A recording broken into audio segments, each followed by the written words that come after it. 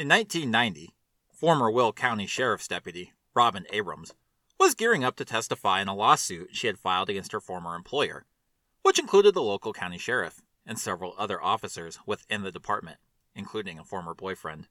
The lawsuit was the result of a year of harassment, where Robin had been subjected to over 100 allegedly false complaints and multiple baseless arrests. 18 days before the first hearing in the case, Robin would pass her father on the road, waving as she went by. This is the last time her family would ever see her. This is Midwest Mystery Files, Episode 17, The Disappearance of Robin Abrams, Part 1. Hello everyone, and welcome to Midwest Mystery Files. I'm your host Jeremiah, with just a few quick things before we start. Midwest Mystery Files is a true crime podcast focused on missing and murdered cases within the Midwestern region of the United States. I can be found on all major podcast platforms, as well as on YouTube with delayed episodes. Social media and contact info will be listed at the end of the episode. Also, before we begin, if you wish to support the podcast and help fund article and record searches, as well as get early access to episodes, bonus episodes, and voting rights, I encourage you to check out my Patreon at www.patreon.com/MidwestMysteryFiles. If you're not looking for perks, but want to just help out maybe one time, I am also on Venmo at MidwestPod. I'm currently sitting at one patron, so I would like to thank Zane for his help. Now, on to today's case. We currently live in a divisive time in American history. When it comes to law enforcement in this country, there has always been a divide between those who fully support law enforcement and those who have chosen to be slightly more critical of such institutions and the amount of power they should be allowed to wield. In the last several years, with a multitude of highly publicized and controversial police shootings, as well as more and more controversial video bringing the aggressiveness of non-fatal police altercations into question, harder lines have begun to be drawn. While I'm sure that out in the real world, thoughts are still a little more in the middle. From a social media perspective, a very hard line has been drawn in the sand between Back the Blue purists and those who have pushed back hard with the Defund the Police movement. Out of this has sprung a major conversation on the idea of the Blue Wall of Silence, also known as the Blue Code or the Blue Shield, depending on who you're talking to. The idea is that there is an informal code of silence among law enforcement not to report on a colleague's errors, misconducts, or crimes. Claims of this code are generally backed up with a list of former law enforcement officers who were relieved of duty after turning their colleagues in for various wrongdoings. I bring this up because the disappearance we're going to talk about here took place during a period of a stark contrast to everything happening now. While there was still, obviously, national news, it wasn't in your face on social media like it is now. Police corruption cases were only really known about to those who lived in the occurring city, and those who kept an eye on national news. There was still that divide I talked about earlier, but cops, especially over-the-top, over-aggressive, and wild-card types portrayed by the likes of Mel Gibson, Sylvester Stallone, and Steven Seagal, were being glorified in the action movies of the time. While entertaining, as I own many movies of the sort, it was a clear look into what we may have thought cops should have been like at the time, even though such antics would never be allowed in reality. There was also that code of silence, and in today's case, depending on your take, may be one of its biggest examples. Because it'll beg the question, who does the code stop and start with? What does it mean when a volunteer sheriff's deputy is terrorizing a full-fledged deputy, still in her probation period, a woman who is dedicating herself to the badge, and the higher-ups side with him? And lastly, is the code worth silencing one of your own? Before we go any further, today's narrative is going to be a little funky. This is one of those cases where a simple Google search won't reveal much. I put this together through news articles, documents made available via the Help Find Robin Abrams Facebook page, and 2 interviews from the Unfound podcast featuring Robin's sister, Jody Walsh, and Steve Knickrum, a former Will County investigator. And I did not exactly find those sources in that order. Essentially, this first episode, I'm going to start with what was known that I was able to put together through court documents and news articles, which is all that pretty much anyone knew for years. And in the next episode, we'll backtrack and divulge what Jody and Steve said in their interviews. In Jody's case, she didn't know much of it until many years later. I would highly recommend listening to those interviews once I've completed this series. Now, on to the disappearance of Robin Abrams. Robin Renee Abrams was born August 13th, 1962, to Donald and Barbara Abrams. Robin was the youngest of 4 sisters. Robin's sister Jody would describe Robin as a child who loved to explore and could generally be found hanging around the pool. The family would initially reside in Orlando Park, Illinois, where Donald Abrams worked as a bricklayer as well as a part-time police officer for Orland Park.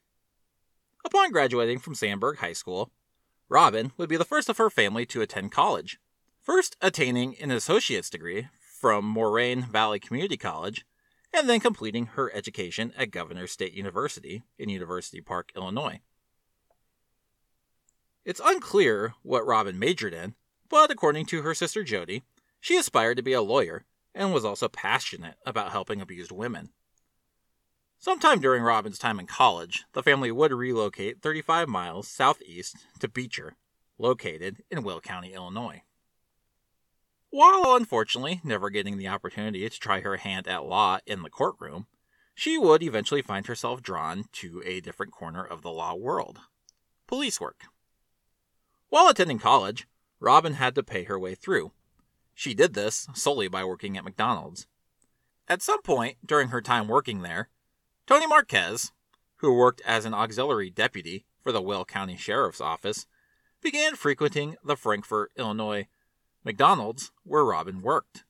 The two struck up a good rapport with each other, and Marquez would eventually convince Robin to join the Auxiliary Sheriff's Department.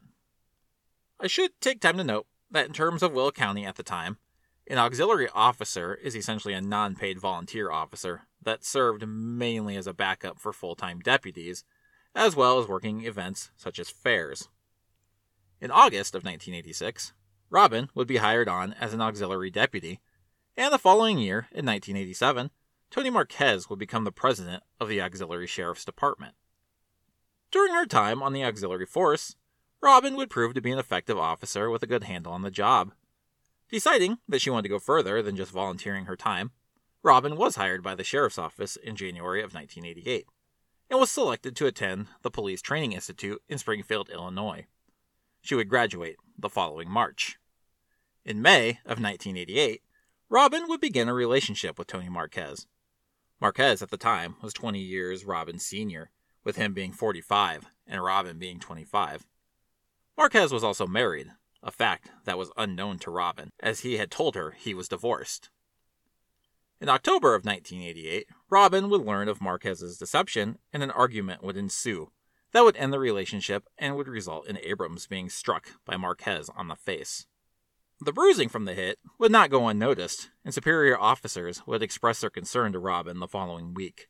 Robin would at first try to avoid the issue, but upon further pressing, she informed Marquez that her superior officers wished to speak with him, at which point he made contact. Marquez advised that during an argument between the two, Robin had fallen, and it was during that she gained the bruises present. Because that's not the oldest story in the book, by any means. During this conversation, Marquez would advise that Robin was mentally unstable, and that she was unable to properly handle the ending of their relationship. Marquez, despite not being a full-time officer, was still a veteran auxiliary officer, and with being friends with a number of high-ranking individuals within the sheriff's office, including then-sheriff John Johnson, he was taken more seriously and believed over Robin. This would result in an order for Robin to avoid any contact with Tony Marquez except for on a professional level, and that she was to partake in a psychological evaluation to check her mental health. In a letter dated October 21st, 1988, addressed to Chief Deputy Raymond Van Dyke, a clinical psychologist would report that he administered the Clinical Analysis Questionnaire and the Minnesota Multiphasic Personality Inventory, which are both psychological tests, and both found that Robin, while a bit more emotional than usual, was more than sufficiently capable of performing her duties as a sheriff's deputy without any cause for concern. What would then follow is a series of harassments perpetrated by both Tony Marquez as well as members of the Will County Sheriff's Office, including a slew of accusations against Robin, as well as a few arrests. First thing I want to note is that sometime shortly after Robin's psychological evaluation and her order to not speak to Tony Marquez, the two must have spoken in a non-professional manner in some sort of fashion, as an inter-office communication from Deputy Chief Robert Brown to Robin Abrams, dated November 2nd, 1988, stated that Robin was to be in Chief Brown's office on November 3rd to discuss her direct disobedience to the order to not have communication with Tony Marquez. A month and a half later, on December 16th, 1988, Robin was leaving a dry cleaner in Joliet, Illinois, when she was stopped by two local Joliet police officers in the parking lot. While speaking to those officers, several officers from Will County arrived. At this time, Robin was taken into custody by Will County Deputy Anthony Lucenti and placed in his squad car. While Robin sat in the car, Tony Marquez arrived and explained to Deputy Lucenti that Robin had been hiding in the office building where Marquez maintained an insurance business. She was then transported to the sheriff's office, where she was instructed by Deputy Chief Brown to write down everything she had done that day. After being detained for approximately 4 hours, Robin was then taken back to her car without charges filed. I need to mention here, there are several mugshots from an arrest of Robin at Will County taken in her deputy uniform, which I will put up on social media. It's never been made explicitly clear that the mugshot is from this instance. However, there isn't any other specific record, either public or told from Robin's sister, that point to another specific time for her being arrested while working for Will County, which she did not work for them much longer at all after this incident. On December 21st, 1988, Robin Abrams was released from the Will County Sheriff's Office. On December 21st, 1988, Robin Abrams was released from her duties at the Will County Sheriff's Office. At the time, she was still in a probationary period, and in the official letter signed by Sheriff John Johnson, it specified that she, quote, failed to meet the expectations of a member of this department. Oddly enough, a memo from Robin's training officer dated December 3rd, 1988, states that he believed Robin would make a, quote, good police officer. In March of 1989, Tony Marquez allegedly beat on the door of Barbara Abrams, Robin's mother, brand new van while Robin and Barbara were in the vehicle. A police report taken by Will County Sergeant Thomas Carey on 3/21/89 from Tony Marquez alleges that Robin spent the whole day following Marquez in her car before getting her vehicle extremely close to his and blinding him with her headlights, supposedly right in front of the sheriff's office. According to a letter to her lawyer and court documents, on April 6, 1989, Robin was arrested at her apartment in Joliet by Will County deputies. Robin states that upon opening the door, the officers had their guns drawn and claimed to have a warrant. The charge was harassment by telephone towards Tony Marquez. Robin, however, cites her landlady as a witness and notes that said landlady called the sheriff's office to report that officers were causing an unnecessary scene at her building and were using unnecessary force. A court document notes that on May 15, 1989, Robin was arrested for disorderly conduct by Joliet police and that Robin had been hiding with a gun inside of Marquez's office. She was released without charges. According to court documents and a letter from Robin to her lawyer, on August 27, 1989, Robin was pulled over for supposedly reckless driving and arrested by Auxiliary Deputy Charles Masica. She was then transported to the Will County Sheriff's Office, where she was subjected to a visual strip search and made to wear a jail jumpsuit. She was then placed in a felony holding cell with 10 male inmates for several hours at the instruction of Sergeant Thomas Carey, despite him knowing that reckless driving was merely a Class B misdemeanor. According to a Joliet police report dated September 1st, 1989, Robin was once again arrested by Joliet police on a report of, quote, person bothering me, and violation of a no-contact order. The call was made after Tony Marquez spotted Robin in the same area he was, and he also ascertained that Robin had threatened him earlier in the day. It's noted in the report that the officers were shown a document by Marquez stating that there was a no-contact order, but it's also noted the officer was not familiar with such a document and saw it quickly. After being taken to the station, and after further investigation, Robin was released after it was determined that no contact order existed. According to Jody Walsh, Robin's sister, sometime during all this, Robin took family members to the area outside of Tony Marquez's office and informed them that if anything were to happen to her, Tony Marquez was the first guy that needed to be looked at. All in all, there would be 105 complaints filed against Robin by Marquez. The complaints ranged anywhere from reckless driving to harassment to stalking. Out of all the charges, only 2 of them would stick. 1 count of harassment by telephone and 1 count of reckless driving. After 2 days, Robin would be found not guilty on either count. On November 1st, 1989, Tony Marquez tried to seek an order of protection against Robin Abrams, as well as Barbara Abrams. Unfortunately, the judge was able to see through the level of malarkey going on with Marquez, and without the 2 women even asking for one, an order of protection was granted to Robin and Barbara Abrams, and Tony Marquez was ordered to stay away from both women. With these 2 victories under her belt, Robin Abrams decided it was not only time to take the fight back to Marquez, but the department that had been aiding and abetting the harassment brought on by Marquez. On December 13th, 1989, Robin Abrams would file a federal lawsuit against her harassers for wrongful termination and harassment. Listed in the lawsuit was Tony Marquez, Will County Sheriff John Johnson, Deputy Chief Robert Brown, Deputy Chief Raymond Van Dyke, Deputy Anthony Lucenti, Auxiliary Deputy Charles Masica, Sergeant Thomas Carey, and Sergeant Lawrence Lawfer. All of these men were either involved in arrests or harassment towards Robin.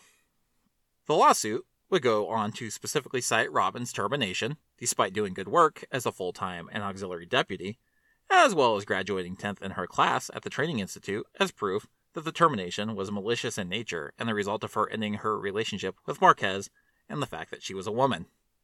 The lawsuit would continue to cite the arrests from December 1988, April 1989, and August of 1989 as additional cause for the lawsuit. The suit asked for $50,000 in compensation and $500,000 in punitive damages. Throughout the year of 1990, the first hearing in the case would be moved several times, before finally being set to occur on October 22, 1990. Ultimately, this hearing would never come to pass. 18 days before the hearing, on Thursday, October 4th, at approximately 4 p.m., Donald Abrams would pass his daughter on Goodenow Road in Beecher, Illinois. With everything happening with Robin, she had decided to move back in with her parents. Donald passed Robin while he was heading home. However, it was never known where Robin was heading, but it was believed by her sister Donna, who also lived in the home, that she was going to run some errands. Robin was driving her 1989 red Dodge Daytona hatchback. Reports indicate she was seen later at a gas station in Joliet, Illinois, and that Tony Marquez was also seen at the same gas station and or around the same time. Note, there still was a protection order at the time against Tony Marquez. After this, there was no word of Robin's whereabouts until several hours later, when at approximately 3 a.m. on October 5th, a resident in Harvey, Illinois, 27 miles northeast of Joliet and 30 miles straight north of Beecher, reported that a red Daytona hatchback located near 152nd Street and Harvey Avenue was being broken into. Police would arrive on scene, and after checking the car, they would discover that it belonged to Robin Abrams. The doors on the vehicle were locked, but Robin's keys and a camera that belonged to Robin were both inside the vehicle. Another resident would report that they saw the vehicle being dropped off in the area around 10 p.m. by 2 men in a black tow truck. At this juncture, Robin's family was contacted, and Robin Abrams was officially reported missing. On Sunday, October 7th, a woman contacted the Abrams family and informed them that her father had found Robin's beige-colored clutch purse approximately 3 blocks from where her car was found. Robin's wallet and credit cards were missing from the purse, but her checkbook remained. On Monday, October 8th, Sheriff John Johnson handed the investigation over to the Illinois State Police on the advice of the Will County State Attorney, as it would be seen as a conflict of interest considering the pending lawsuit. From what I could find in old media, little was stated off the bat by law enforcement and what they thought may have happened to Robin. Most news released did hone in on the fact that Robin had filed a lawsuit against the sheriff's office, and that she had previously been in a relationship with Tony Marquez. The family would start circulating flyers with Robin's picture almost immediately. An October 9th, 1990 Chicago Tribune article states they were mainly passing them around the south suburbs. I would assume, but don't know for sure, that would mean Harvey and the surrounding areas that all lie directly south of Chicago, as well as the area between Harvey and Joliet. In the same article, Don Abrams would state, quote, "I don't think she's ever been to Harvey," and would tell the paper he believed Robin's vehicle and purse were left there to implicate people in the neighborhood. As from what I can tell through research, Harvey was not exactly the safest area at the time. This is based on what I found online, so listeners, please feel free to correct me if I'm wrong. Naturally, suspicion fell upon Tony Marquez, with the family believing there could be little else in the way of options. Marquez was let go from the sheriff's office in 1991 after a new sheriff took over, and even a Chicago Tribune article from October 1st, 1991, would ask if this was a missing persons case or a, quote, fatal attraction. When asked for that same article about her daughter's disappearance, Barbara Abrams would weepingly state, quote, "Not knowing if Robin is alive or dead really drives me crazy. I can't get through the night without waking up, worrying, thinking." Referring to 3 a.m., when Robin's car was found, she would go on to state, quote, "That's when I always wake up now. All I can think of is that she doesn't deserve something like this. I want to know what happened." State police would hint in the article that they had evidence, maybe even a witness capable of identifying a suspect, but would say little else. State Police Captain Ed Wolf would state, quote, "The likelihood that she is alive is very remote. It's not very often that people vanish for a year and then turn up alive." Around this same time, a grand jury had begun its own investigation into the disappearance of Robin Abrams, and was looking to subpoena Tony Marquez and a man named John Romo. Romo was Marquez's stepbrother, and Marquez had told police he was with Romo the night of Robin's disappearance as his alibi. In the article just mentioned, there was talk of a person who could possibly identify a suspect. Around this time, Marquez and John Romo had been pointed out in a photo lineup. The man who saw Robin Abrams' vehicle being dropped off in Harvey selected photos of the two men as who he had seen driving the tow truck. While not particularly pertinent at the moment, I also want to note that the tow truck company that the witness said was labeled on the truck was an alleged mafia-owned company.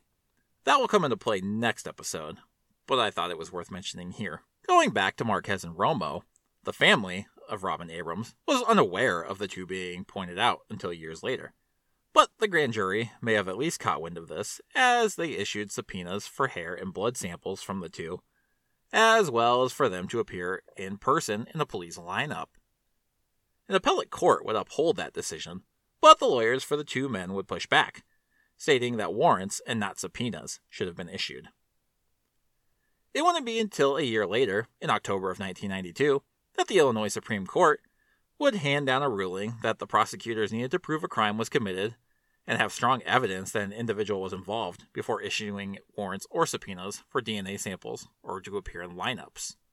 This is probably actually a bit of an oversimplification, but that was the way I had best understood the ruling. With this decision, the grand jury was unable to continue, and Robin's case would go quiet. In articles from the next couple of years, Barbara Abrams would express frustration at the lack of leads in her daughter's case, telling the Chicago Tribune in 1994, quote, "They once told me they had a witness who saw who left her car in Harvey. Now they tell me he may not be reliable. How can they say one thing one time and now another? They won't even talk to me now. Some of them never return my calls. All I want them to do is find out what happened." Then, in 1995, there was a small glimmer of hope when a home in Joliet would be searched and the basement dug up. According to reports, the residents weren't under suspicion. And while the basement had actually been done 4 to 6 weeks prior to Robin's disappearance, Sergeant Michael Stavola would tell the press, quote, "Other things are done after a foundation is laid." About 4 to 6 months prior to the dig, ground-penetrating radar had been used on the property, and it indicated a variance under the ground. Stavola would go on to state, quote, "It showed something different than the general characteristics of the ground." The search, unfortunately, turned up nothing. Barbara Abrams would continue to express her frustration, telling the press, quote, "I'm still hoping that she's just hiding someplace, because that man had her really afraid. Someone is covering something up. I'm getting more bitter by the day." After the dig in Joliet, Robin's case goes silent for over 15 years. And that is where we will pick up next time. If you have any information on the disappearance of Robin Renee Abrams, please contact the Illinois State Police at 815-726-6377. Next episode, we'll discuss information that was brought to the family in 2012 and beyond that was, up until that time, unknown to anyone outside of law enforcement. Much of it leading to more questions than answers, as well as potential corruption within Will County. We'll also discuss further searches, the status of the case today, as well as potential theories. If any listeners were living in or around Will County, Illinois in the late 80s to early 90s and wish to share your thoughts on the sheriff's office, corruption within, and rumors of mafia connection activity, I would love to hear from you. I'm not particularly looking for more info to use on the podcast, just looking for a perspective from people who were there at the time. You can email me at MidwestMysteryFilesPod@gmail.com, or find me on Instagram at Midwest Mystery Files, Twitter at Files Midwest, or by searching for Midwest Mystery Files on Facebook. I plan to have the next episode out by the end of next week or the very beginning of the week after. I had intended to do one long episode, but this case required a lot of triple checking information and information hunting, and I didn't want to push a new episode out any further. Lastly, if you're listening on Apple Podcasts, and now Spotify, please feel free to rate and review the show. This helps make the show more visible in searches, and more importantly, helps bring attention to the cases I cover. Thank you to all who have done so already. Take care, everyone, and I will see you all next time.